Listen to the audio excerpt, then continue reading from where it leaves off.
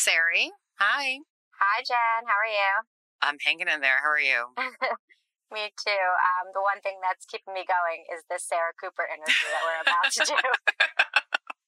I'm glad. Yeah. I'm glad. I recently just watched her new Netflix special, Everything's Fine. Did you watch it? I watched it this morning. It's really brilliantly done, particularly the impact it has when you process it. Right. It just does a great job of capturing what it's like to, live in America in 2020. And it's wild, though, because I know we are recording this ahead of the election, but we are going to air this after the election. Yeah. And it sort of terrifies me because I feel like I've already entered that other, post-November 3rd universe, which is hard to imagine, but I'm really interested to enter this new universe with Sarah, who's just thought so much about life under Trump, life in America today. And I wonder how she's doing, because it's a lot to put on her too, Yeah, I think about that with her doing the Trump impersonations. I think that's how most people actually know her, is she does those lip syncs of Trump on TikTok, which really blew up during the pandemic with her impersonations of the coronavirus briefings. I think that was like the one that really blew up, and people started recognizing her, celebrities started retweeting her and everything. But yeah, to impersonate Trump all the time and keep reliving the things that he's saying, the things that are happening in our world, must be exhausting. Yeah. But yeah, I wanted to give everyone a little bit more color on who she is as a person too. She worked at Google prior to her career in comedy. And I'm laughing just because the stuff she writes while she was at Google. Yeah. While she was at Google about working in tech is so hilarious. Totally. And also funny because it's true. It's just 100%. So dead on. Yeah, she wrote these comedic blog posts about her observations about work culture there. And the one that really went viral was called 10 Tricks to Appear Smart During Meetings. And I highly recommend it. It's hilarious. And it actually led her to quit Google and pursue comedy full time. She got a book deal out of it. And that's what's led her to this Netflix special that we both just watched, which is great. Yeah. For a woman that has had the kind of success she has experienced in this year, in this environment, she's just sort of the quintessential 2020 woman to speak to about race and gender and ambition and what your voice sounds like and how men are judged by different standards than women. It's just like all of it is wrapped up in that one woman. Let's do it. All right, let's do it. Welcome to Just Something About Her, a podcast from The Recount and iHeartRadio. I'm your host, Jennifer Palmieri. Sarah Cooper, welcome to Just Something About Her. Thanks so much for coming on. Thank you for having me. Really happy to have you here. Are you? I am. Super happy. It's the best. We've been looking forward to this forever. Everyone's all starstruck and nervous. Just so folks know, this is Friday morning before the election. I voted this morning. And how did that feel? You know, the polling place opened at 7. And so my husband and I got there at 6:45 and there was already a line around the block in the rain. Oh, my God. The only thing that was disheartening is somebody, as they were leaving the polling place, said, all right, we're done for another 4 years. And I was like, no. Stay engaged. Stay engaged. It's just part of it.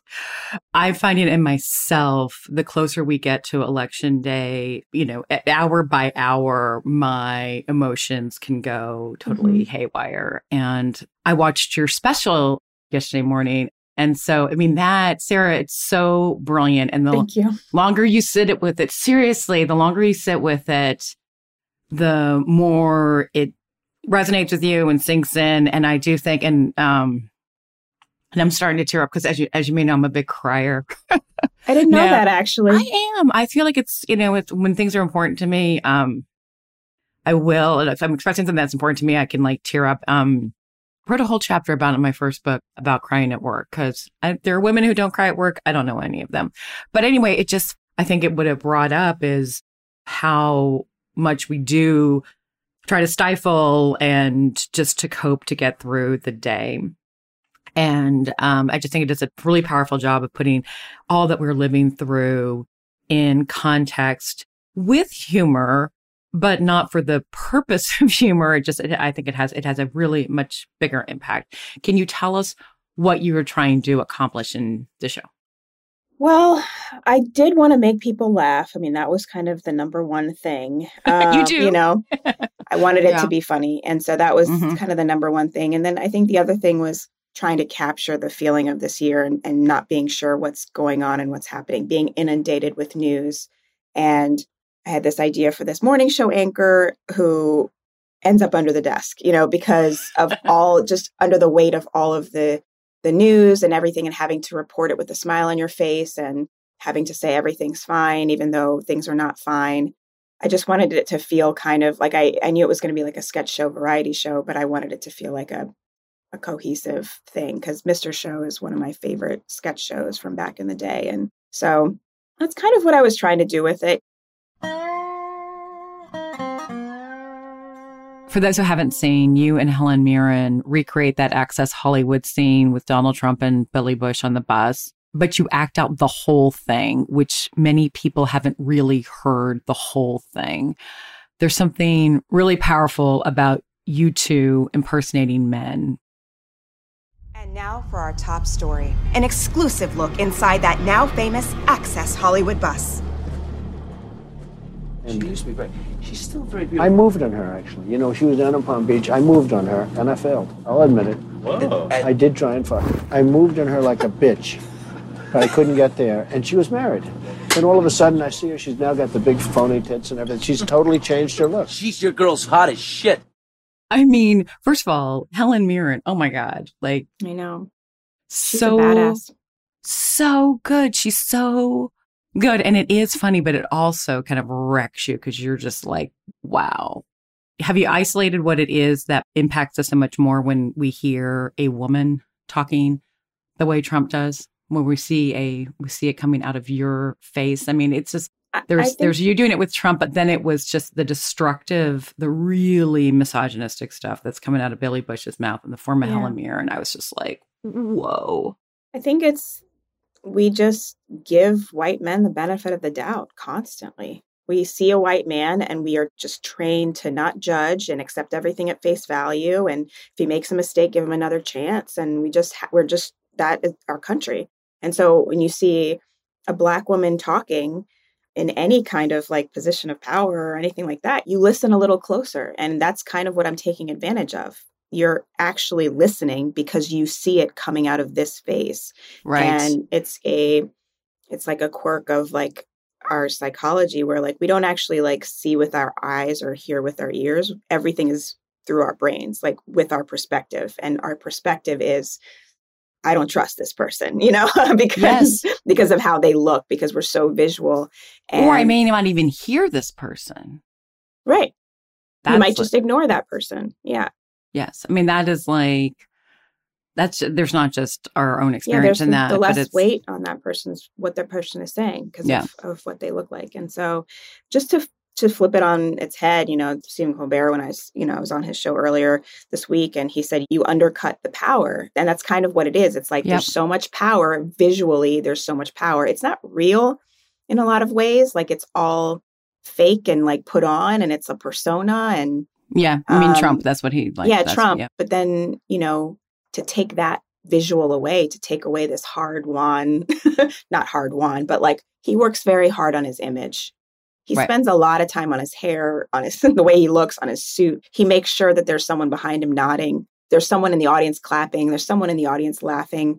He does all of that to like give us this perception. And I took away all his little tricks. You know, I took away all of them. And I think that's why it's really fascinating to watch. And Helen Mirren is just the absolute opposite of Billy Bush.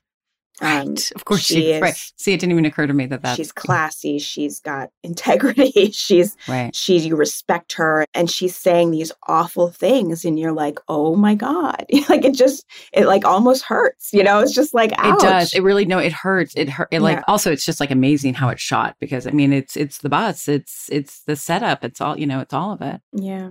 I do feel like I'm watching just in the last few weeks. And this is something that I think is, in retrospect, we'll look back on the last 4 years as a time of like incredible development for women, you know, giving themselves a voice, but also just in the arts and just perfecting, just really nailing their performances.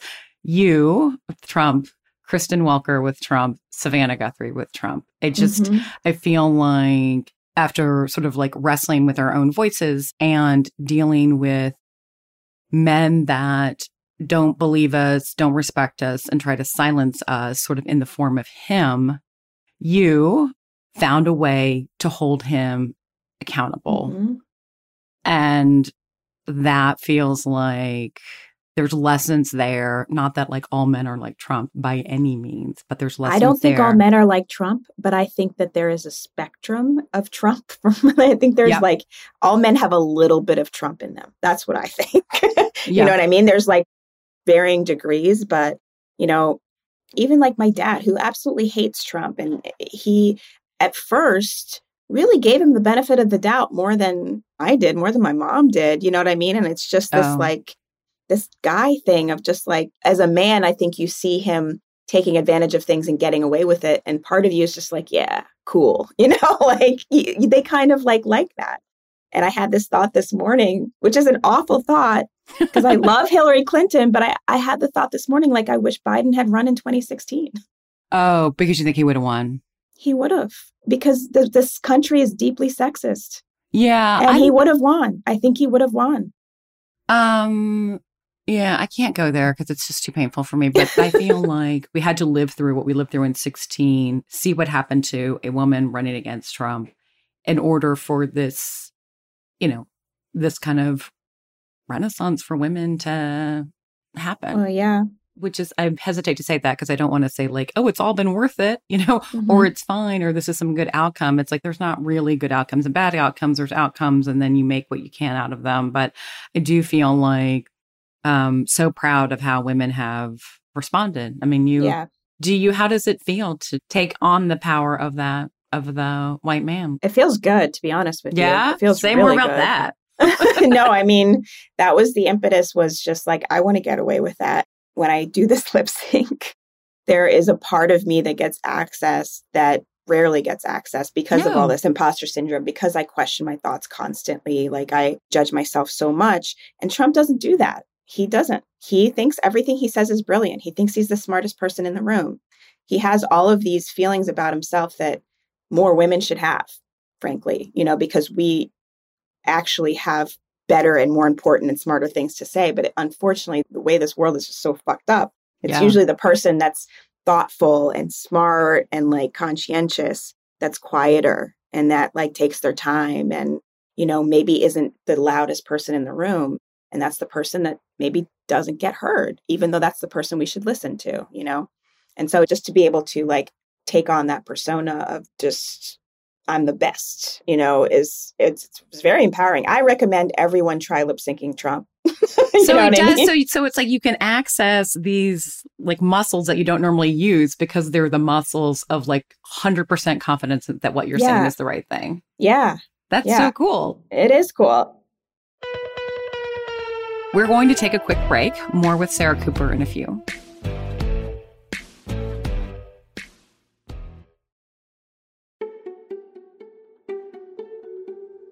Welcome back. We're here with Sarah Cooper.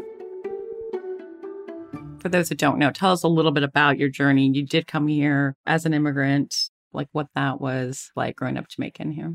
Yeah, I mean, I came here when I was 3 in the dead of winter. So a bunch of Jamaicans moving into Maryland, snow. And just so it was like, what's this? Never seen snow before. And my parents were just like really hardworking. And my dad got a job because he read something in the newspaper about how the transportation system like had this problem with like safety, and he knew how to fix it. And so he wrote a letter to the Washington Metropolitan Area Transit Authority and said, this is how you fix the problem. That's how he got an interview and then got a job and then worked there for like 30 years. How scrappy is that? Very scrappy. But it's so funny because that stuff doesn't happen anymore, I don't think. Although we have other platforms now. We have like Twitter. Yeah, I guess that's true. I mean, you got noticed on TikTok. That's true. I did. But, you know, earlier this year, my mom was like, Sarah, you know what you should do? You should do that show, Comedians in Cars Getting Coffee. You should just do that show. Like, it was like I could just do that show. Like, I could just call up Jerry Seinfeld and be like, you know what? You should put me on your show. By the way, your mother is right. You could totally call up Jerry Seinfeld to do it. Well, I'm like, No, you could. Like maybe one day, but like at the beginning of this year, that would not happen. Right. Okay. She literally said, you should do that show. I bet it pays pretty well. Like as if that would be the reason to do it for a paycheck. You know what I mean? So yeah, my parents were just very, they were very supportive, but it was just, an immigrant family. So like they wanted us to be successful, work hard. And I did very well in school and, just always loved theater and always loved performing. And did you have any role models to watch in your own family or? I mean, I wanted to be a singer at first because and I was Whitney Houston one year for Halloween. And last year I was Tina Turner. I'm always like, that's my favorite thing. I wish I could sing. I wanted to be a singer. And then I just, tried out for chorus 4 years in a row, never made it. And the chorus teacher didn't like me and he told me I had a bad voice. And so now I just didn't have any like faith in my abilities. And that man is now in prison for child pornography. So that's what happens when you give me bad reviews. Okay. Be advised, everyone. Yeah. It's like a little PSA. So then I found like theater in high school. In Shakespeare. I was, studying at the Folger Shakespeare Library in DC every day. And just, neat. I was Juliet. I was Beatrice. I was Ophelia. I was Lady Macbeth. I did all of that. Oh, wow. Yeah. Got to college and on a theater scholarship. And where'd you go to college? University of Maryland, College Park. Oh, okay. Go Terps. That's where we live in Maryland. Go Terps. Exactly. Yeah. My parents were just like, you shouldn't be a theater major. So then I was going to do like theater and then like do something else, like just to like please them. But then I decided not even to do the theater and just ended up with an economics degree, which I got 3.5 years because I was just like, I'm never going to use this. I'm just going to get out of here as quickly as I possibly can because this is just a waste of time. And I wish I had stayed longer. College was fun. It was a fun time. Yeah. I just kind of like rushed through it. And how about as a Black woman, but then also an immigrant woman, how you experience, that?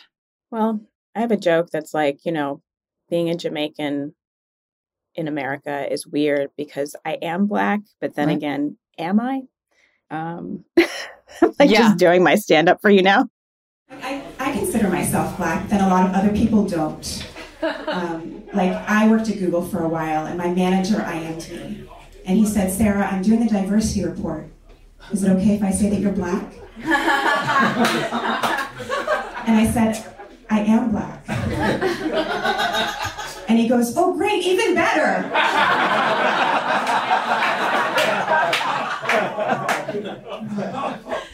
I think it's confusing because it's like I'm Black, but I also do improv. I'm Black enough to be called the N-word, but I'm not Black enough to say it. And I learned that the hard way. I once said the N-word on stage and I was asked to stop. By a white guy. I got made fun of all the time and for just not being Black. People asked me from I was like 7 years old, they were like, what are you? Which is such a weird question. It's like, I'm a human being. Like, what are you? Yeah. People think I'm Mexican, Ethiopian, Indian. I'm just ethnically ambiguous, Yeah. Identity is it's just hard to describe because, I do consider myself Black, but I just have white energy. I think that's what I call it. You have a great sketch in the show about Karens. Mm-hmm. I imagine because, I talked to Nicole Hannah-Jones last week and she talked about how she's very aware that a lot of her audience is white, right? She looks like she's talking to the New York Times. So she's talking to a lot of people like me. As much as I complain about the New York Times, it's the first thing I open in the morning, the last thing I curse when I go to sleep. But, she's basically talking to a bunch of Karens. So what did you want to achieve in that segment? What's your message to them? Yeah, I had this idea for a sketch a long time ago because I was living in San Francisco for a while and we had just moved into a new condo and I was walking into the condo and there was someone in front of me walking into the building and I had my key out because, you're like, I want to make sure everyone knows I live here. So I'm going to have my key out. Even though I'm following you in, I want you to know I live here. But she stopped me and she was like, do you live here? And I was like, yeah, I live here. And she's like, what apartment?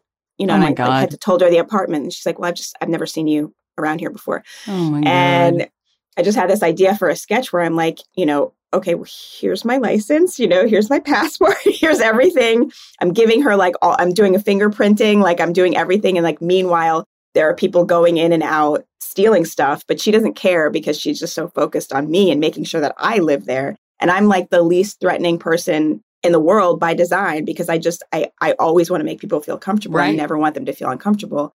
And so just this idea that like I have my own show and I go to do this cooking segment, and she doesn't believe that it's my show, and she doesn't believe that I'm Sarah Cooper.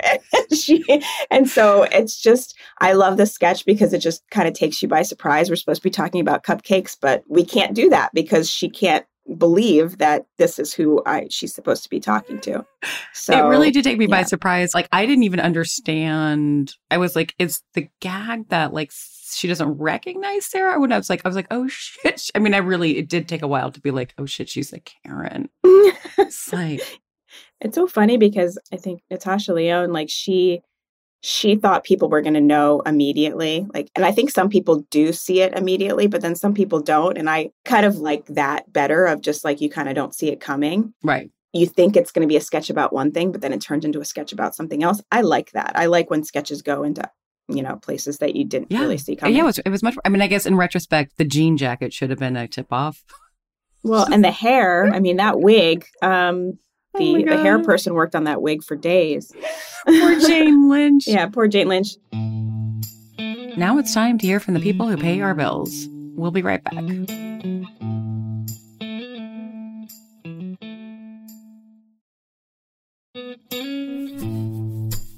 And we're back with Sarah Cooper.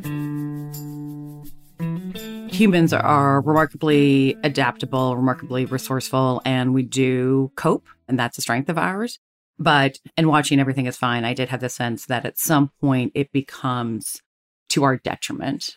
It becomes destructive. It's like we're bottling up. We're not coping. How do you look at that? Look at coping as I mean, we have to do it to get by, but it can become destructive.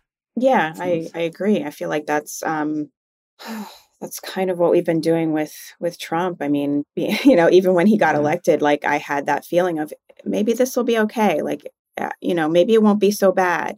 It's just, you have to kind of tell yourself those things. And then as you start to watch things fall apart, you're still like, well, you know, maybe it's always been this way. You know, maybe it was even worse 100 years ago. And, you know, you just tell yourself all these things just to like make yourself feel better. And it can be destructive because, you know, you're boxing up feelings that are like, you know, and not letting them out. But then also things are happening that you need to actually do something about and speak out about it. If you care about it, you really do need to get involved. And I feel like that's why we saw so many people who never speak about politics get involved in politics this year, because they couldn't hold back anymore. Which I guess is why in the end, as we sit here on Friday morning, I do feel optimistic, because the idea that 2016 would repeat itself seems so objectively ludicrous when you realize everything else in the universe has changed, right? Like everything has changed. And why would that one incident, the presidential election, repeat itself the same way when we're living in, you know, a universe that none of us, pandemic, a historic reckoning around race, historic economic downturn. We should not expect to have that same outcome. But I do feel like I've weathered through the pandemic pretty well. You know, like I have a lot of privilege, still been able to work throughout this.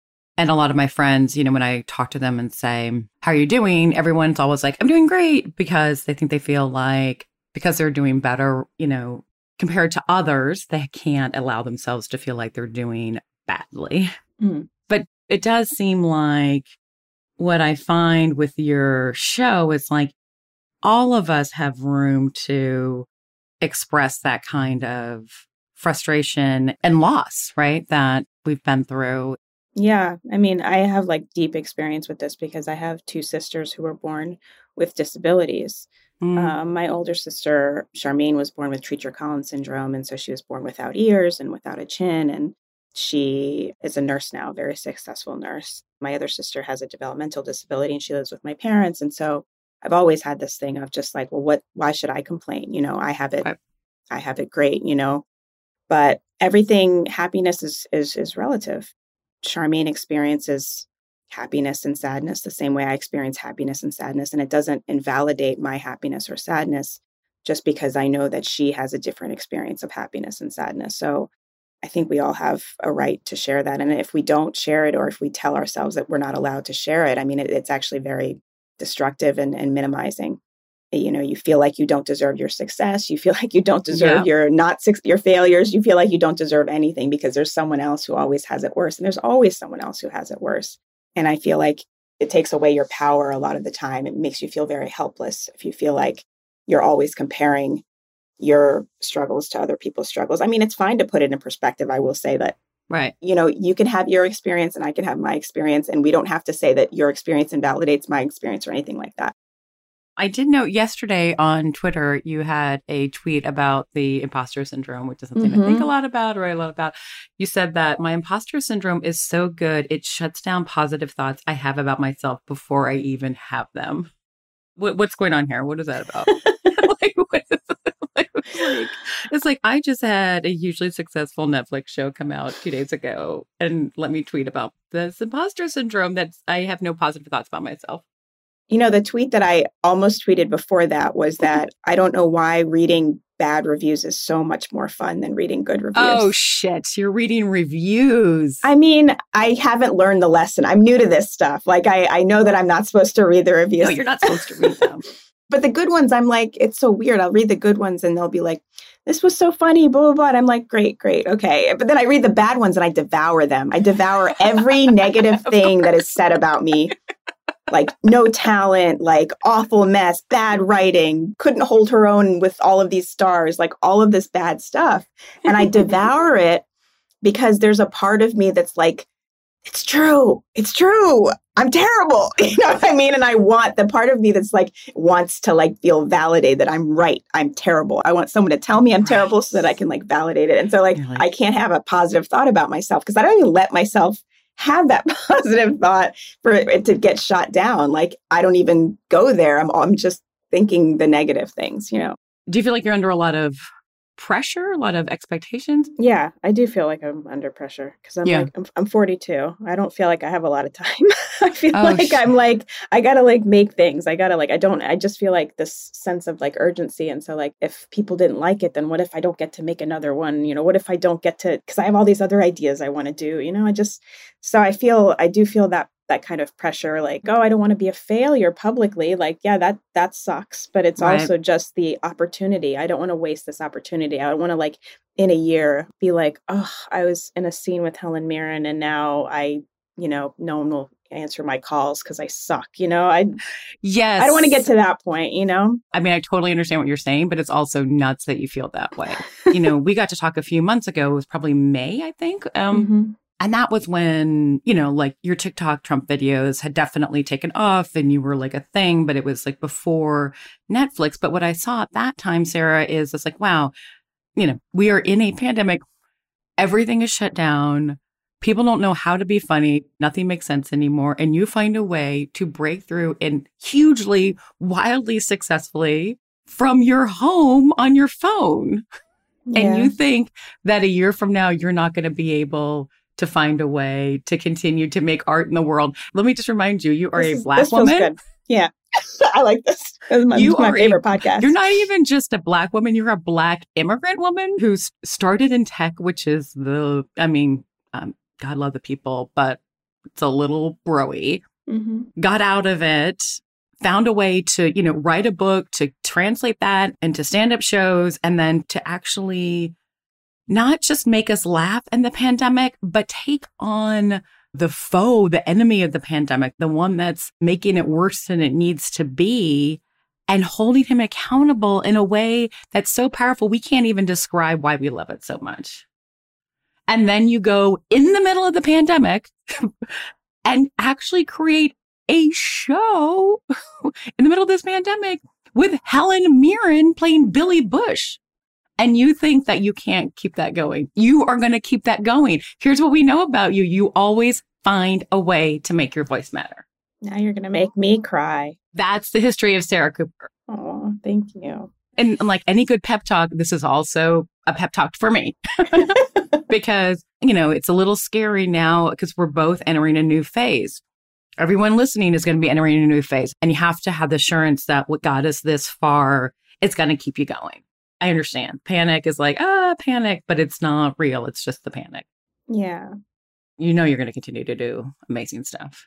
Thank you so much. That means a lot. That actually does mean a lot. It's so funny the way that like the generalities it's one thing, but then hearing that, you're right. I mean, there's a, the litany, right?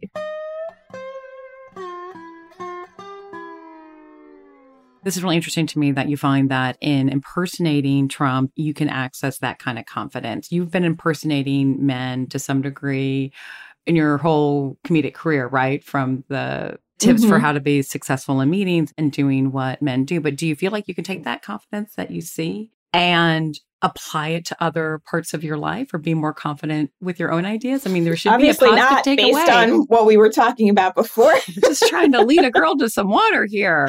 Make her drink. I have a distrust of overconfidence in myself. I feel like the second I get too cocky, that's when I'm going to lose it all. Like I did this tweet the other day that was just like, I'm smarter than everybody. And then I was like, oh, wait, I've been hacked, like that's not what I would say, like I have these brief moments of just like, wow, I really know what I'm doing. And then I'm like, no, I have no idea what I'm doing.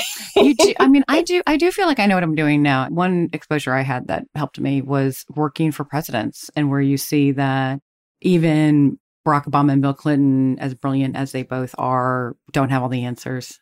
Like they just don't. I mean, it's just some problems are just too big. And in the end, it's like everybody's doing the best they can, and the best you can is the best you can. And we look at how men are received when they say what they think, and we accept that. And like the best advice I ever got was people take their cue from you. And if you act like you know what you're doing, they will believe that you are. That's why I found your tips for, how to be successful that are funny, but they're also true. And I do a lot of them, because I do find that cribbing off of the confidence of men it could give me a little boost.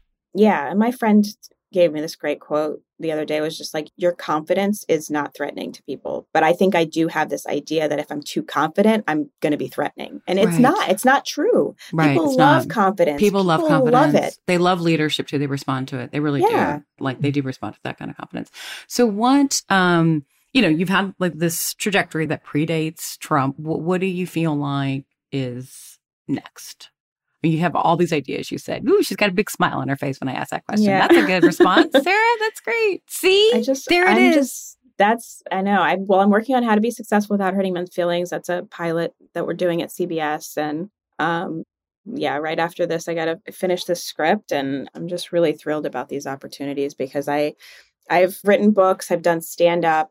And then to be able to like take all these ideas and create characters and stories around them is just like giving me so much life. Like I love it so much. And so that's what I'm excited to do. And then I have an idea for my next sketch show, which maybe in a year or something, I'll make something else. But like, I'm filled with so much like hope for my own personal career. Like it would be really bad right now for there to be a civil war. Just saying for anybody listening, please, because I really would like to like make this stuff. Like I have so many ideas and I just have this feeling like, what if I don't get to? What if this pandemic goes on forever? Like, what if there's a civil war? Like, what if like all this stuff happening? And I was just like, I've been working on ideas and writing things down for like decades at this point. And I feel like I finally have the opportunity to share all of this stuff and actually make them into real things that people can see. And I just don't want to waste it.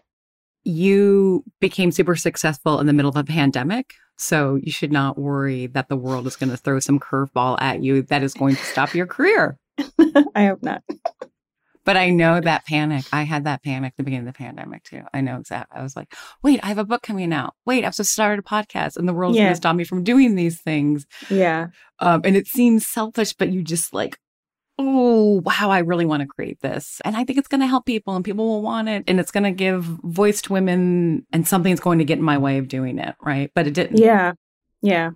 Like you did that now. You're going to keep going. Thank you. It's scary. It's scary to like, I feel like I've written a lot of things and been like if people see it, great. If they don't, that's fine too. I'm finally writing things now that I'm like, I have to write this and I have to have this made. Like, I don't even care if no one will pay me to do it. I have to make it. And that's writing with that kind of an intention. Just if it's incredible. That's like what Gloria Steinem says, right? Writing is the only time where I feel like I shouldn't be doing something else. That's a really great thing to feel like you're doing what you're supposed to do in the world. I'm so excited for you. And Thank you, Jennifer. Yeah, I mean, I see a lot of other comedians on Twitter following your new model, and they're awesome voices that wouldn't be heard otherwise. It's just inspiring and instructive for all of us to see how you've been this creative and made that kind of success and put something different in the world. Thank you. Thank you so much. Thanks for talking with us. Thanks for having me.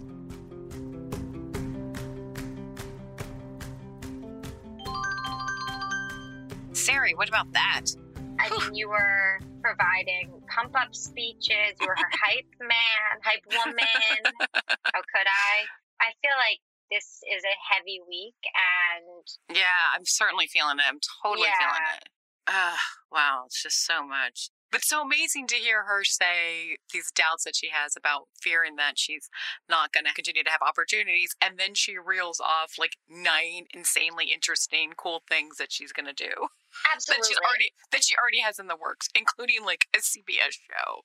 Right. And it's like you put it so perfectly, is that she's obviously so resourceful. Her breakout periods of time have been because she's gone with her gut, and her breaking out from Google was the first one. And then obviously being able to become super successful during a pandemic, you have to be resourceful and savvy and all that stuff. So her imposter syndrome is obviously coming from nowhere that is real, which is where all of our imposter syndrome comes from. Yes, right? Like, hey, ladies listening, our takeaway is if we needed any more evidence of the doubts we have in our head about our own abilities are bullshit, like, listen to what Sarah Cooper just said. Absolutely. Right? The one thing that she said, I was like, oh my God, I do that all the time. It's like, there are definitely moments when I'm doing my job or doing something else where I'm like, you're crushing this. Like, you got this. You were made to do this. And then no less than 5 seconds later, I'm like, wait a second. No, that's not true. You have so much more to learn. And like, someone could be doing this better. From like, the second I start to have positive thoughts, I erase them immediately. But you are crushing this, and you were born to do this, Sari. Like, you're totally crushing this. You're totally crushing your job. It's insane. Like, you do a lot in this job of yours. Thank you. But I feel like that was phenomenal. I'm so glad that we did that, and we did it before the election. And I think now what I'm going to do whenever I'm feeling doubtful is to imitate Trump. It's kind of like the power stance of our generation, is to just put Trump's words in our mouth and we're going to feel super confident. It's like standing in the mirror and putting your arms in the air in that power stance. I love it. I mean, it's a great little device. I think so. Like, access the confidence of Trump. Yeah. Use it for good. Yeah.